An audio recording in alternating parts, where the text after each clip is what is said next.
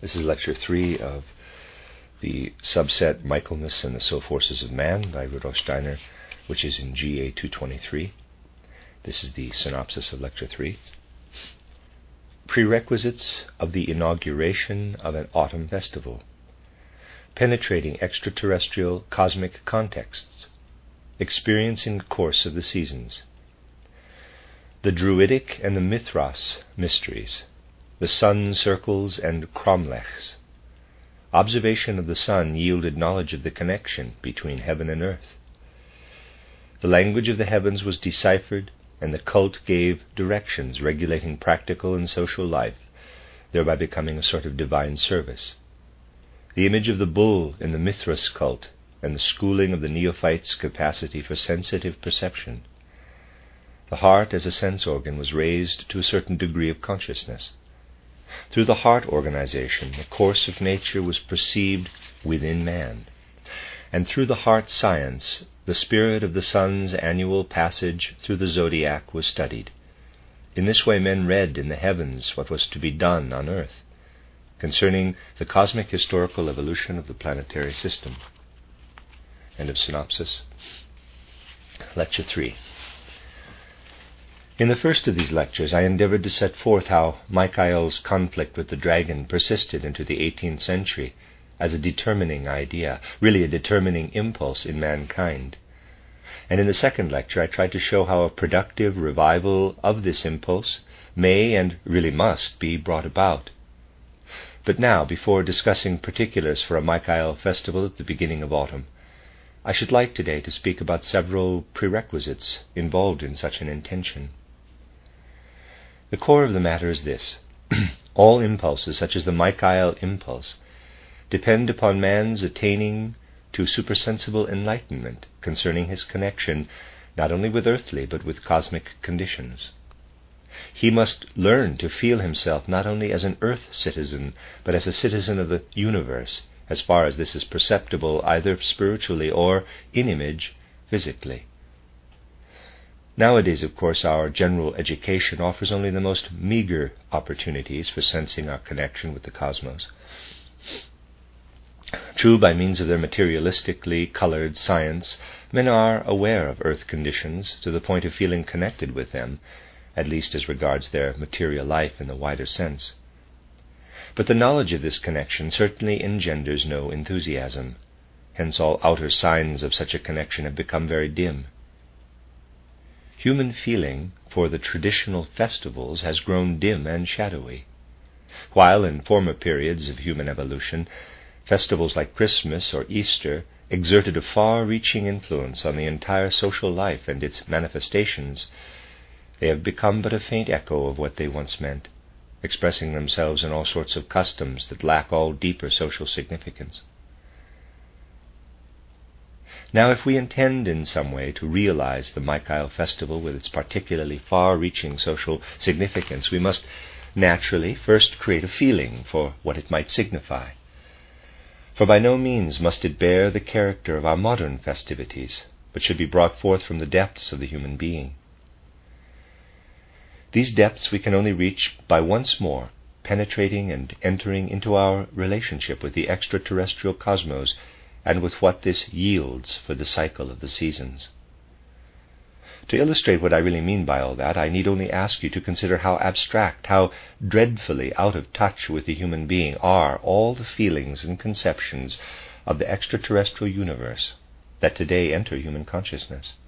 Think of what astronomy, astrophysics, and other related sciences accomplish today.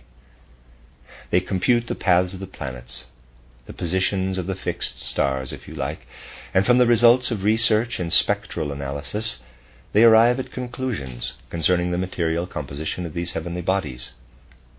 But what have all the results of such methods to do with the intimate, inner soul life of man? This man, equipped with all such sky wisdom, feels himself a hermit on what he thinks of as the planet Earth. And the present habits of thinking connected with these matters are at bottom only a system of very circumscribed concepts. To get a better light on this, let us consider a condition of consciousness certainly present in ordinary life, though an inferior one, the condition of dream-pervaded sleep. In order to obtain points of contact for today's discussion, I will tell you in a few words what relates to this condition. Dreaming may be associated with inner conditions of the human organism, and transform these into pictures resembling symbols. The movements of the heart, for example, can be symbolized by flames and so forth. We can determine concretely and in detail the connection between dream symbols and our inner organic states and processes.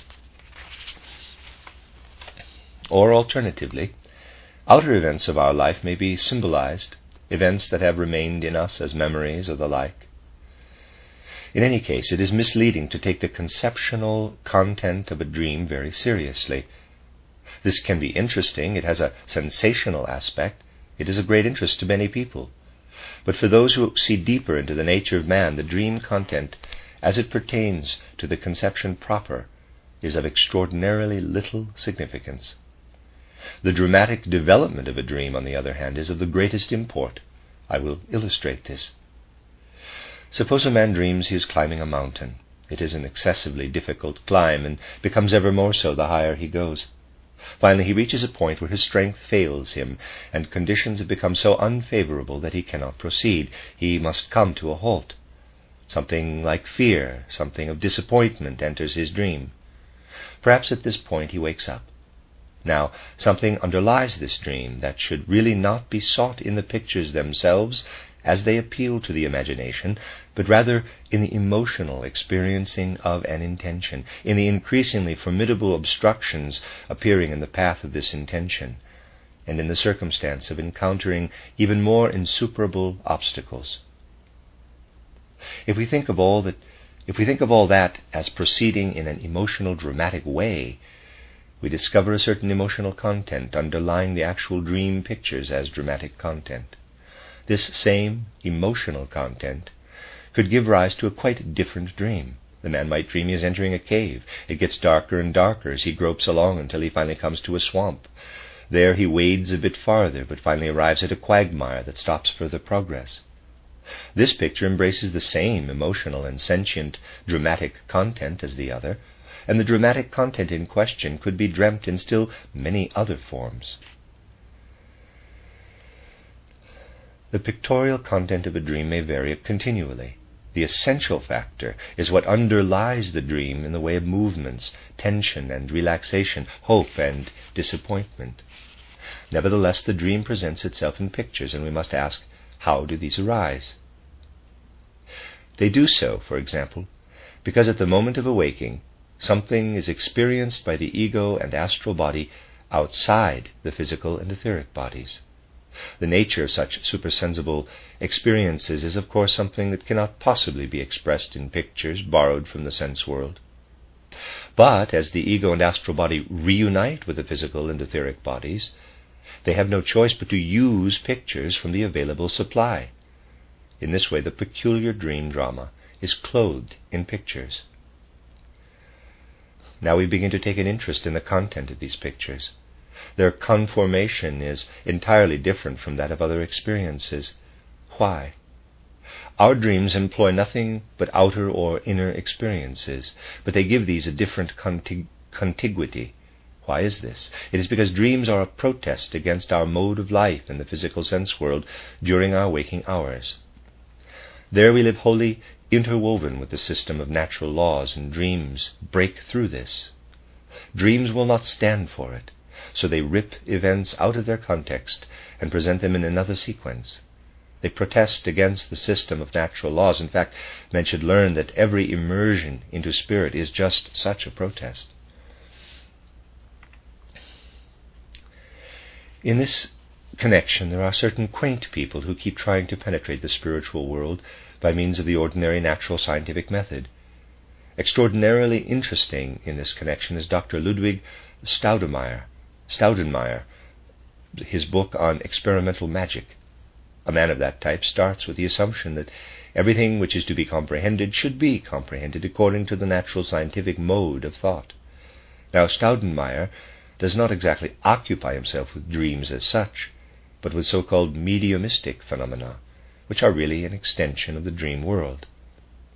In healthy human beings, the dream remains an experience that does not pass over into the outer organization, whereas in the case of a medium, everything that is ordinarily experienced by the ego and the astral body, and that then takes shape in the pictures provided by the physical and etheric bodies, passes over into the experiences of the physical and etheric bodies. This is what gives rise to all the phenomena associated with mediumistic conditions. Staudenmeier was quite right in refusing to be guided by what other mediums offered him, so he set about himself making himself into a sort of medium. He dreamt while writing, so to speak. He applied the pencil as he had seen mediums do it, and sure enough it worked. But he was greatly astonished at what came to light. He was amazed at sequences he had never thought of. He wrote all sorts of things wholly foreign to the realm of his conscious life. What he had written was frequently so remote from his conscious life that he asked, "Who is writing this?" And the answer came, "Spirits." He had to write spirits. Imagine, the materialist, who of course recognizes no spirits, had to write down spirits. But he was convinced that whatever was writing through him was lying. So he asked next why the spirits lied to him so. And they said, "Well, we have to lie to you. That is our way." Then he asked about all sorts of things that concerned himself, and once they went so far as to say, "Muttonhead." Now, we cannot assume his frame of mind to have been such as to make him label himself a muttonhead, but in any case, all sorts of things came to light that were summed up in the phrase, "We have to lie to you." So he reflected that since there are naturally no spirits, his subconscious mind must be speaking. But now the case becomes still more alarming. The subconscious calls the conscious mind a muttonhead, and it lies. Hence this personality would have to confess, quote, "In my subconscious mind, I am an unqualified liar," unquote. But ultimately, all this merely points to the fact that the world into which the medium plunges down registers a protest against the constraint of the laws of nature, exactly as does the world of dreams. Everything we can think, will, or feel in the physical sense world is distorted the moment we enter this more or less subconscious world. Why? Well, dreams are the bridge leading to the spiritual world, and the spiritual world is wholly permeated by a set of laws that are not the laws of nature, but laws that bear an entirely different inner character. Dreams are the transition to this world. It is a grave error to imagine that the spiritual world can be comprehended by means of natural laws. And dreams are the herald, as it were, warning us of the impossibility of merely extending the laws of nature when we penetrate into the spiritual world. The same methods can be carried over if we prepare ourselves to accomplish this, but in penetrating into the spiritual world, we enter an entirely different system of laws. The idea that the world can and should be comprehended only by means of the mental capacities developed in the course of the last 300 or 400 years has today become an axiom. This has come about gradually. Today there are no longer such men as were still to be found in the first half of the 19th century. Men, for example, of the type of Johannes Müller, Haeckel's teacher, who confessed that many a bit of research he was carrying on purely as a physiologist refused to be clarified as long as he thought about it in his ordinary waking condition, but that subsequently a dream had brought back to him the whole work of preparing the tissue when awake, all the steps he had taken, and thus many such riddles were solved in his dreams. And Johannes Müller was also one of those who were still fully convinced that in sleep a man dwells in this peculiar spiritual weaving, untouched by inexorable natural laws, where one can even penetrate into the system of physical nature laws, because underlying these there is again something spiritual, and because what is spiritual is fundamentally not subject to natural necessity, but merely manifests this on the visible surface. One really has to speak in paradoxes if thoughts that result quite naturally from spiritual research are to be carried to their logical conclusion. No one who thinks in line with modern natural science believes that a light shining at a given point in space will appear equally bright at a distance. The physicist computes the decrease in the strength of light by the square of the distance, and he calculates gravity in the same way. Regarding these physical entities, he knows that the validity of what is true on the Earth's surface diminishes as we pass out into the surrounding cosmos. But he refuses to apply this principle to his thinking. Yet in this respect, thinking differs in no way from anything we can learn about Earth matters in the laboratories, in the operating rooms, from anything on Earth right down to twice 2 is 4. If gravity diminishes by the square of the distance, why should not the validity of the system of natural laws diminish in a similar ratio, and eventually, beyond a certain distance, cease altogether? That is where spiritual science penetrates. It points out that when the nebula of Orion or the Canes Nebula is to be the subject of research, the same course is followed as though with Tellurian concepts Venus, for example, were to be illuminated by the flame of a candle. When spiritual science reveals the truth by means of such analogies, people think it is paradoxical. Nevertheless, in the state in which during sleep we penetrate into the spiritual world, greater possibilities are offered us for investigating the nebula of Orion or the Canes Nebula than are provided by working in laboratories or in observatories. Research would yield much more if we dreamt about these matters instead of reflecting on them with our intellect. As soon as we enter the cosmos, it is useless to apply the results of our earthly research. The nature of our present-day education is such that we are prone to apply to the whole cosmos what we consider true in our little earth cell. But it is obvious that truth cannot come to light in this way. If we proceed from considerations of this sort, a good deal of what confronted men in former times through a primitive but penetrating clairvoyant way of looking at things takes on greater value than it has for present-day mankind in general. We will not even pass by the knowledge that came into being in the pastoral life of primitive times, which is nowadays so superficially ignored. For those old shepherds dreamt many a solution in the mysteries of the stars better than can be computed today by our clever scientists with their observatories and spectroscopes. Strange as that may sound, it is true. By studying in a spiritual scientific way what has been preserved from olden times, we can find our way into this mysterious connection we have with the cosmos. Let me tell you here of what can be discovered if we seek through spiritual science the deeply religious and ethical, but also social import of the old Druidic mysteries on the one hand, and those of the Mithras mysteries on the other. For this will give us points of contact with the way in which we should conceive the shaping of a Michael festival. Regarding the Druid mysteries, the lecture cycle I gave a few weeks ago in Penmanmar, Wales, entitled footnote, Evolution of the World and Humanity, and a footnote, the spot in England that lies exactly behind the island of Anglesia is of quite special significance, because in that place many reminders of the old sacrificial sanctuaries and mystery temples of the Druids are to be found lying about in fragments. Today these relics, these cromlechs and mounds, are not really very impressive. One climbs up to the mountain tops and finds stones arranged in such a way as to form a sort of chamber, with a larger stone on top, or one sees the cromlechs arranged in circles. Originally there were always 12. In the immediate vicinity of Penmanmar were to be found 2 such sun circles adjoining each other. And in this particular neighborhood, where even in the spiritual life of nature there is so much that has a different effect from that of nature elsewhere, what I have set forth in various anthroposophical lectures concerning the Druid mysteries could be tested with the utmost clarity. There is, indeed, a quite special spiritual atmosphere in this region, where on the island of, it's either Anglesey or Angelsea or Anglesia, I'm going to say Anglesia, the society of King Arthur had a settlement. I must describe it as follows.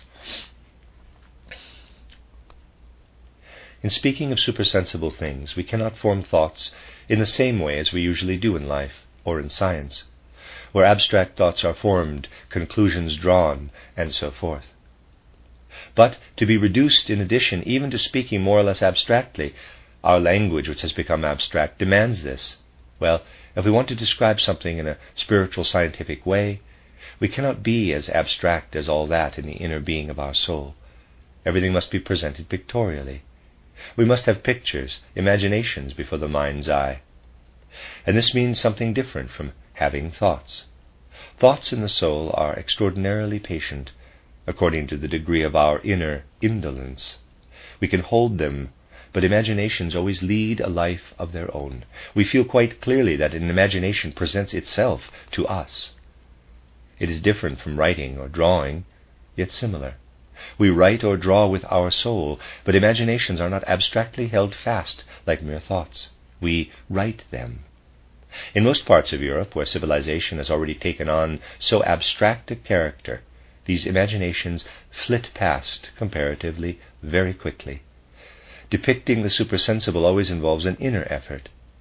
It is as though we wrote something that would then be immediately wiped away by some demonic power, gone again at once. The same is true of imaginations, by means of which we bring the supersensible to consciousness and experience it in our soul. Now, the spiritual atmosphere in the region of Wales that I mentioned has this peculiarity. While imaginations stamp themselves less readily into the astral element, they persist longer, being more deeply imprinted. That is what appears so conspicuous in that locality. And indeed, everything there points to a more spiritual way of retracing the path, to what those old Druid priests really strove for. Not during the decadence of the Druid cults, when they contained much that was rather distasteful and even nefarious, but in the time of their flowering. Examining one of these cromlechs, we find it to close off, in a primitive way, a certain space for a chamber that was covered for reasons having to do with the priest's purposes. When you observe sunlight, you have first the physical sunlight. But this physical sunlight is wholly permeated by the spiritual activities of the sun. And to speak of the physical sunlight, merely as does the modern physicist, would be exactly the same as talking about a man's muscles, bones, blood, and so on, omitting all reference to the soul and spirit holding sway within them. Light is by no means mere phos, P-H-O-S. It is phosphorus. Light-bearing, is endowed with something active and psychic. But this psychic element of light is lost to man in the mere sense world. Now, when the Druid priest entered this burying place, like other old cult sanctuaries, the cromlechs were mostly erected over graves. He set up this arrangement, which in a certain way was impervious to the physical sun rays, but the spiritual activities of the sun penetrated it, and the Druid priests were specially trained to perceive these. So he looked through these stones, they were always specially selected, into the chamber where the spiritual activity of the sun penetrated, but from which the physical effect was excluded. His vision had been finely schooled, for what can be seen in a primitive darkroom of that sort varies according to the date, whether February, July, August, or December. In July it is lightly tinged with yellow. In December it radiates a faintly bluish shade from within. And one capable of observing this beholds in the qualitative changes undergone in the course of the year by this shadow phenomenon enclosed in such a dark room, the whole cycle of the seasons in the psycho-spiritual activity of the sun's radiance. And further, these sun circles are arranged in the number 12, like the 12 signs of the zodiac. And on the mountain we have climbed, we found a large sun circle, and nearby a smaller one. If one has ascended, perhaps in a balloon, and looked down upon these two Druid circles, ignoring the insignificant distance between them, the same ground plan would have presented itself. There is something profoundly moving about this, as that of the Gertianum in Dornach, which was destroyed by fire. The old Druid priests had schooled themselves to read from what thus met their soul's eye, E-Y-E, how at every time of day, and at every season of the year as well, the sun's shadow varied. They could trace these shadow formations, and by means of them determine accurately, this is the time of March, this is the time of October. Through the perception this brought them, they were conscious of cosmic events, and also of cosmic conditions having significance for life on this earth. And now think how people go about it today when they want to determine the influence of cosmic life on earthly life, even the peasants. They have a calendar telling what should be done on this or that day, and they do it, too, approximately, for the fundamental knowledge once available concerning these matters has vanished. But calendars there were none at the time of the old Druids, nor even writing. What the Druid priest was able to tell from his observations of the sun constituted men's knowledge of the connection between the heavens and the earth. And when the priest said, "The position of the sun now calls for the sowing of wheat," or "It is time to lead the bull through the herd," it was done. The cult of that epoch was anything but an abstract prayer. It regulated life in its obvious practical demands, in accord with the enlightenment obtained by communicating with the spirit of the universe. The great language of the heavens was deciphered and then applied to earthly things. All this penetrated even the most intimate details of the social life. The priest indicated, according to his readings in the universe, what should be done on such and such a day of the year in order to achieve a favorable contact with the whole universe. That was a cult that actually made of the whole of life a sort of divine worship. By comparison, the most mystical mysticism of our time is a kind of abstraction, for it lets outer nature go its way, so to speak, without bothering about it. It lives and has its being in tradition and seeks inner exaltation, shutting itself off and concentrating within itself as far as possible, in order to arrive at an abstract connection with some chimerical world of divine spirit. All this was very different in those olden times. Within the cult, and it was a cult that had a real true connection with the universe, men united with what the gods were perpetually creating and bringing about in the world.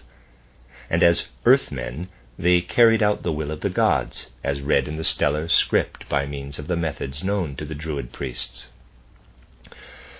But they had to know how to read the writing in the stars. It is profoundly affecting to be able, at the very spot, to transport oneself back to conditions such as I have described as prevailing during the height of the Druid culture. Elsewhere in that region as well, even over as far as Norway, are to be found many such relics of the Druid culture. Similarly, all through Central Europe, in parts of Germany and the Rhineland, even in western France, relics and reminders of the ancient Mithras cult are to be found. Here again I will only indicate the most important features. The outer symbol of the Mithras cult is always a bull, ridden by a man thrusting a sword into the bull's neck, below a scorpion biting the bull, or a serpent. But whenever the representation is complete, you will see this picture of bull and man surrounded by the firmament, and particularly by the signs of the zodiac. Again we ask, what does this picture express? The answer will never be found by an external, antiquated science of history, because the latter has no means of establishing the interrelationships that can provide clues to the meaning of this man on the bull. In order to arrive at the solution, one must know the nature of the training undergone by those who served the Mithras cult.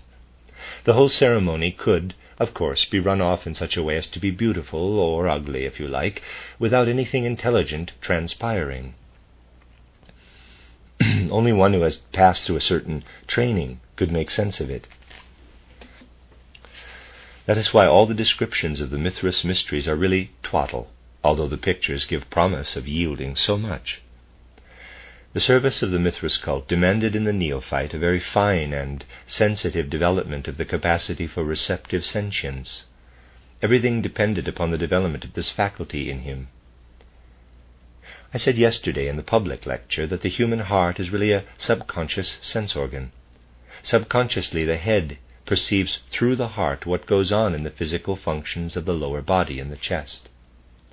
Just as we perceive outer events in the sense world through the eye, EYE, so the human heart is in reality a sense organ in its relation to the functions mentioned. Subconsciously, by means of the heart, the head, and particularly the cerebellum, perceives the blood being nourished by the transformed foodstuffs, perceives the functioning of the kidneys, the liver, and other processes of the organism. The heart is the sense organ for perceiving all this in the upper portion of the human being. Now, to raise this heart as a sense organ to a certain degree of consciousness was the object in the schooling of those who were to be engaged in the Mithras cult. They had to develop a sensitive, conscious feeling for the processes in the liver, kidneys, spleen, etc. in the human organism. The upper man, the head man, had to sense very delicately what went on in the chest man and the limb man. In older epochs, that sort of schooling was not the mental training to which we are accustomed today, but a schooling of the whole human being, appealing in the main to the capacity for feeling. And just as we say, on the basis of our optical perception, of outer optical perception, there are rain clouds or the sky is blue, so the sufficiently matured disciple could say, now the metabolism in my organism is of this nature, now it is of that. Actually, the processes within the human organism seem the same the year round, only to the abstractionist. When science will once more have advanced to real truths concerning these things, men will be amazed to learn how they can establish, by means very different from the crude methods of our modern precision instruments, how the condition of our blood varies and the digestion functions differently in January from September, and in what way the heart as a sense organ is a marvelous barometer for the course of the seasons within the human limb metabolic organism. The Mithras disciple was taught to perceive the course of the seasons within himself by means of his heart organization, his heart science, which transmitted to him the passage of food transformed by digestion and taken into the blood. And what was there perceived really showed in man, in the motion of the inner man, the whole course of outer nature. Oh, what does our abstract science amount to? No matter how accurately we describe plants and plant cells, animal and animal tissue, compared with what once was present instinctively by reason of man's ability to make his entire being into an organ of perception, to develop his capacity for feeling into an organ capable of gleaning knowledge. Man bears within him the animal nature, and truly he does so more intensively than is usually imagined. And what the ancient Mithras followers perceived by means of their heart science could not be represented otherwise than by the bull. The forces working through the metabolic limb man and tamed only by the upper man are indicated by all that figures as the scorpion and the serpent winding around the bull. And the human being proper, in all its frailty, is mounted above in his primitive might, thrusting the sword of Michael into the neck of the bull. But what it was that must thus be conquered, and how it manifests itself in the course of the seasons, was known only to those who had been schooled in these matters. Here the symbol begins to take on significance. By means of ordinary human knowledge, no amount of observation or picturesque presentation will make anything of it. It can only be understood if one knows something about the heart science of the old Mithras pupils. For what they really studied when they looked at themselves through their heart was the spirit of the sun's annual passage through the zodiac. In this way the human being experienced himself as a higher being, riding on his lower nature, and therefore it was fitting that the cosmos should be arranged in a circle around him. In this manner cosmic spirituality was experienced. The more a renascent spiritual science makes it possible for us to examine what was brought to light by an ancient semi-conscious, dreamlike clairvoyance, but clairvoyance nevertheless, the greater becomes our respect for it. A spirit of reverence for the ancient cultures pervades us when we see deeper into them and rediscover, for example, that the purpose of the Mithras cult was to enable the priest, by penetrating the secrets of the seasons cycle, to tell the members of his community what should be done on each day of the year. The Mithras cult served to elicit from the heavens the knowledge of what should take place on earth. How infinitely greater is the enthusiasm, the incentive for what must be done on earth if a man feels himself to be active in such a way that into his activity there flow the impulses deciphered from the great cosmic script he had read in the universe, that he made such knowledge his starting point and employed the resulting impulses in the ordinary affairs of daily life. However little this may accord with our modern concepts, naturally it does not. It was good and right according to the old ones. But in making this reservation, we must clearly understand what it means to read in the universe what should be done in the lives of men on earth, thereby knowing ourselves to be one with the divine in us, as over against debating the needs of the social life in the vein of Adam Smith or Karl Marx. Only one who can visualize this contrast is able to see clearly into the nature of the new impulses demanded by the social life of our time. This foundation alone can induce the right frame of mind for letting our cognition pass from the earth out into cosmic space. Instead of abstractly calculating and computing and using a spectroscope, which is the common method when looking up to Mercury, Venus, Saturn, and so on, we thereby employ the means comprised in imagination, inspiration, and intuition. In that way, even when only imagination enters in, the heavenly bodies become something very different from the picture they present to modern astronomy, a picture derived partly from sense observation, partly from deductions.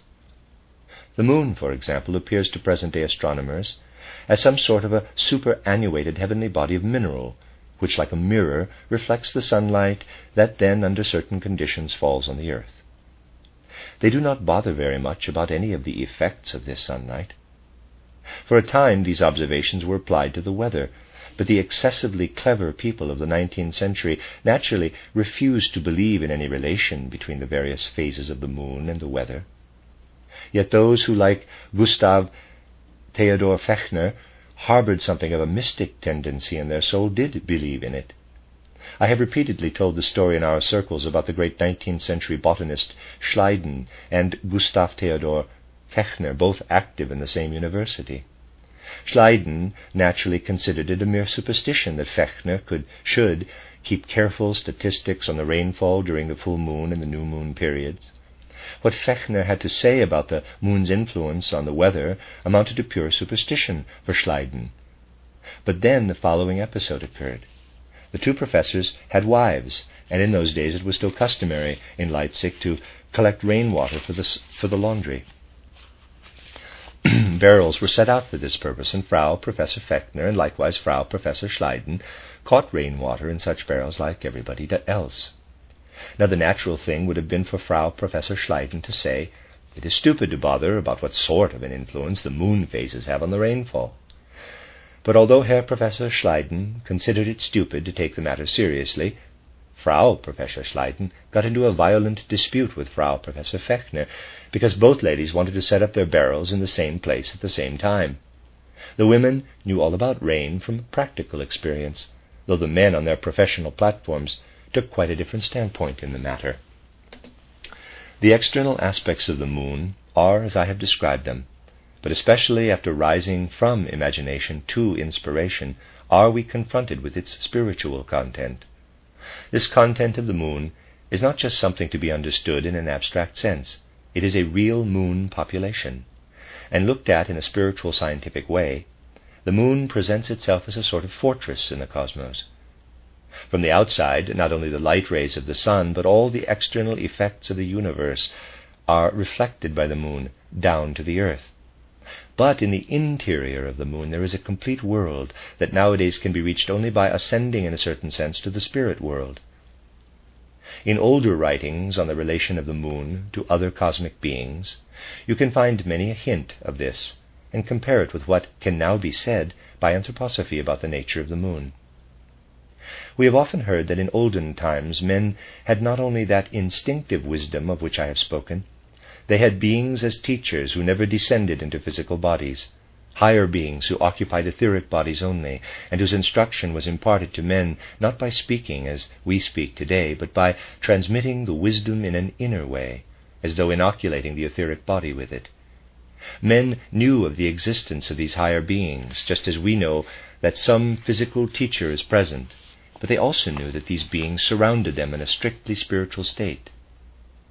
Everything connected with that primordial wisdom, recognized even by the Catholic Church, the primordial wisdom that once was available and of which even the Vedas and the sublime Vedanta philosophy are but faint reverberations, all this can be traced back to the teaching of these higher spiritual beings. That wisdom, which was never written down, was not thought out by man, it grew in him. We must not think of the influence exerted by those primordial teachers as any sort of demonstrating instruction. Just as today we learn to speak when we are children by imitating the older people without any particular instruction, as indeed we develop a great deal as though through inner growth, so the primordial teachers exerted a mysterious influence on people of that ancient time without any abstract instruction, with the result that at a certain age a man simply knew himself to be knowledgeable. Just as today a child gets his second teeth or reaches puberty at a certain age, so men of old became enlightened in the same way. Doubtless many a modern college student would be delighted if this sort of thing still happened, if the light of wisdom simply flared up in him without his having to exert himself particularly. What a very different wisdom that was from anything we have today. It was an organic force in man, related to growth and other forces. It was simply wisdom of an entirely different nature, and what took place in connection with it I can best explain by a comparison. Suppose I pour some sort of liquid into a glass and then add salt. When the salt is dissolved, it leaves the liquid cloudy. Then I add an ingredient that will precipitate the salt, leaving the liquid purer, clearer, while the sediment is denser. Very well. If I want to describe what permeated men during the period of the primordial wisdom, I must say it is a mixture of what is spiritually wholly pure and of a physical animalistic element. When nowadays we think, we imagine our abstract thoughts simply as functioning and holding sway without having any being in us, or again, breathing and the circulation seem like something by themselves, apart. But for primeval man in earlier earth epochs, that was all one. It was simply a case of his having to breathe and of his blood circulating in him, and it was in his circulation that he willed. Then came the time when human thinking moved higher up toward the head and became purer, like the liquid in a glass, while the sediment, as we may call it, formed below. This occurred when the primordial teachers withdrew more and more from the earth, when this primal wisdom was no longer imparted in the old way. And whither did these primordial teachers withdraw? We find them again in the moon fortress I spoke of. That is where they are, and where they continue to have their being. And what remained on earth was the sediment, meaning the present nature of the forces of propagation. These forces did not exist in their present form at the time when primordial wisdom held sway on earth. They gradually became that way, a sort of sediment. I am not implying that they are anything reprehensible, merely that in this connection they are the sediment.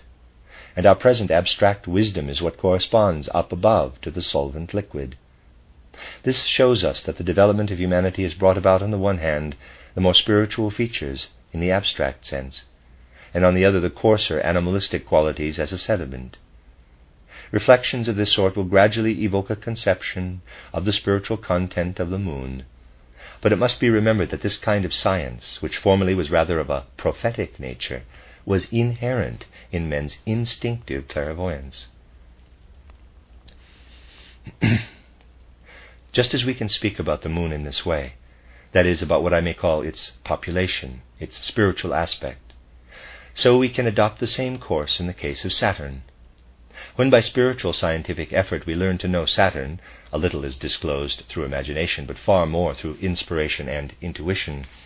We delve ever deeper into the universe, and we find that we are tracing the process of sense perception.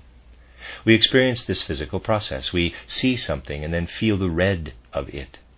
That is something very different from withdrawing from the physical body, according to the methods you will find described in my books, and then being able to observe the effects of an outer object on the human physical organism, to observe how the ether forces rising from within seize on the physico-chemical process that takes place, for example, in the eye during optical perception.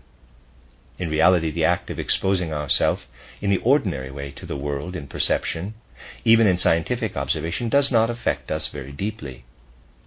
But when a man steps out of himself in this way, and confronts himself in the etheric body, and possibly in the astral as well, and then sees ex post facto how such a sense process of perception or cognition came about, even though his spiritual nature had left his physical sense nature, then he indeed feels a mighty, intensive process taking place in his spirituality. What he then experiences is real ecstasy. The world becomes immense. and what he is accustomed to seeing only in his outer circle of vision, namely the zodiac and its external display of constellations, becomes something that arises from within him. If someone were to object that what thus arises might be pure recollections, this would only prove that he does not know the event in question. For what arises there are truly not reflections, but mighty imaginations transfused by intuitions. Here we begin to behold from within what we had previously seen only from without. As human beings, we become interwoven with all the mysteries of the zodiac. And if we seize the favorable moment, there may flash before us out of the inner universe the secret of Saturn, for example, in its passage across the zodiac. Reading in the cosmos, you see, consists in finding the methods for reading out of the inwardly seen heavenly bodies as they pass through the zodiac. What the individual planet tells us provides the vowels of the world script, and all that forms around the vowels when the planets pass the zodiacal constellations gives us the consonants, if I may use this comparison. By obtaining an inner view of what we ordinarily observe only from the outside, we really learn to know the essence of what pertains to the planets. That is the way to become acquainted with Saturn, for example, in its true inner being. We see its population, which is the guardian of our planetary system's memory. Everything that has ever occurred in our planetary system since the beginning of time is preserved by the spirits of Saturn as in a mighty cosmic memory. So if anyone wants to study the great cosmic historical course of our planetary system, surely he should not speculate about it as did Kant and Laplace, who concluded that once there was a primordial mist that condensed and got into a spiral motion from which the planets split off and circled around the sun, which remained in the middle. I have spoken of this repeatedly and remarked how nice it is to perform this experiment for the children. You have a drop of oil floating on some liquid. Above the liquid you have a piece of cardboard through which you stick a pin, and you now rotate the drop of oil by twirling the pin, with the result that smaller drops of oil split off. Now it may be a good thing in life to forget oneself, but in a case like this we should not forget what we ourselves are doing in the experiment, namely setting the drop of oil in motion. And by the same token we should not forget that the twirler in the Kant-Laplace theory, we would have to station him out in the universe and think of him as some great and mighty schoolteacher twirling the pin. Then the picture would have been true and honest. But modern science is simply not honest when dealing with such things. I am describing to you how one really arrives at seeing what lives in the planets and in the heavenly bodies in general. By means of Saturn, we must study the constitution of the planetary system in its cosmic historical evolution. Only a science that is spiritual can offer the human soul anything that can seem like a cosmic experience. Nowadays we really think only of earthly experiences. Cosmic experience leads us out to participation in the cosmos, and only by co-experiencing the cosmos in this way will we once more achieve a spiritualized instinct for the meaning of the seasons with which our organic life as well as our social life is interwoven. An instinct for the very different relation in which the earth stands in the cosmos while on its way from spring to summer, and again from summer through autumn into winter. We will learn to sense how differently life on earth flows along in the burgeoning spring than when the autumn brings the death of nature. We will feel the contrast between the awakening of life in nature during spring and its sleeping state in the fall. In this way man will again be able to conform with the course of nature, celebrating festivals that have social significance in the same way that the forces of nature, through his physical organization, make him one with his breathing and his circulation. If we consider what is inside our skin, we find that we live there in our breathing and in our circulation. What we are there, we are as physical men. In respect of what goes on in us, we belong to cosmic life. Outwardly we live as closely interwoven with outer nature as we do inwardly with our breathing and circulation. And what is man really in respect of his consciousness? Well, he is really an earthworm, and worse, an earthworm for whom it never rains. In certain localities where there is a great deal of rain, it is so pleasant to see the worms coming out of the ground. We must be careful not to tread on them, as will everyone B, who loves animals. And then we reflect, those poor little chaps are down there underground all the time and only come out when it rains. But if it does not rain, they have to stay below. Now the materialist of today is just such an earthworm, but one for whom it never rains. For if we continue with the simile, the rain would consist of the radiant shining into him of spiritual enlightenment. Otherwise, he would always be crawling about down there where there is no light. Today, humanity must overcome this earthworm nature. It must emerge, must get into the light, into the spiritual light of day. And the call for a Michael festival is the call for the spiritual light of day. That is what I wanted to point out to you before I can speak of the things that can inaugurate a Michael festival as a festival of a special significance, significant socially as well. The end of Lecture 3.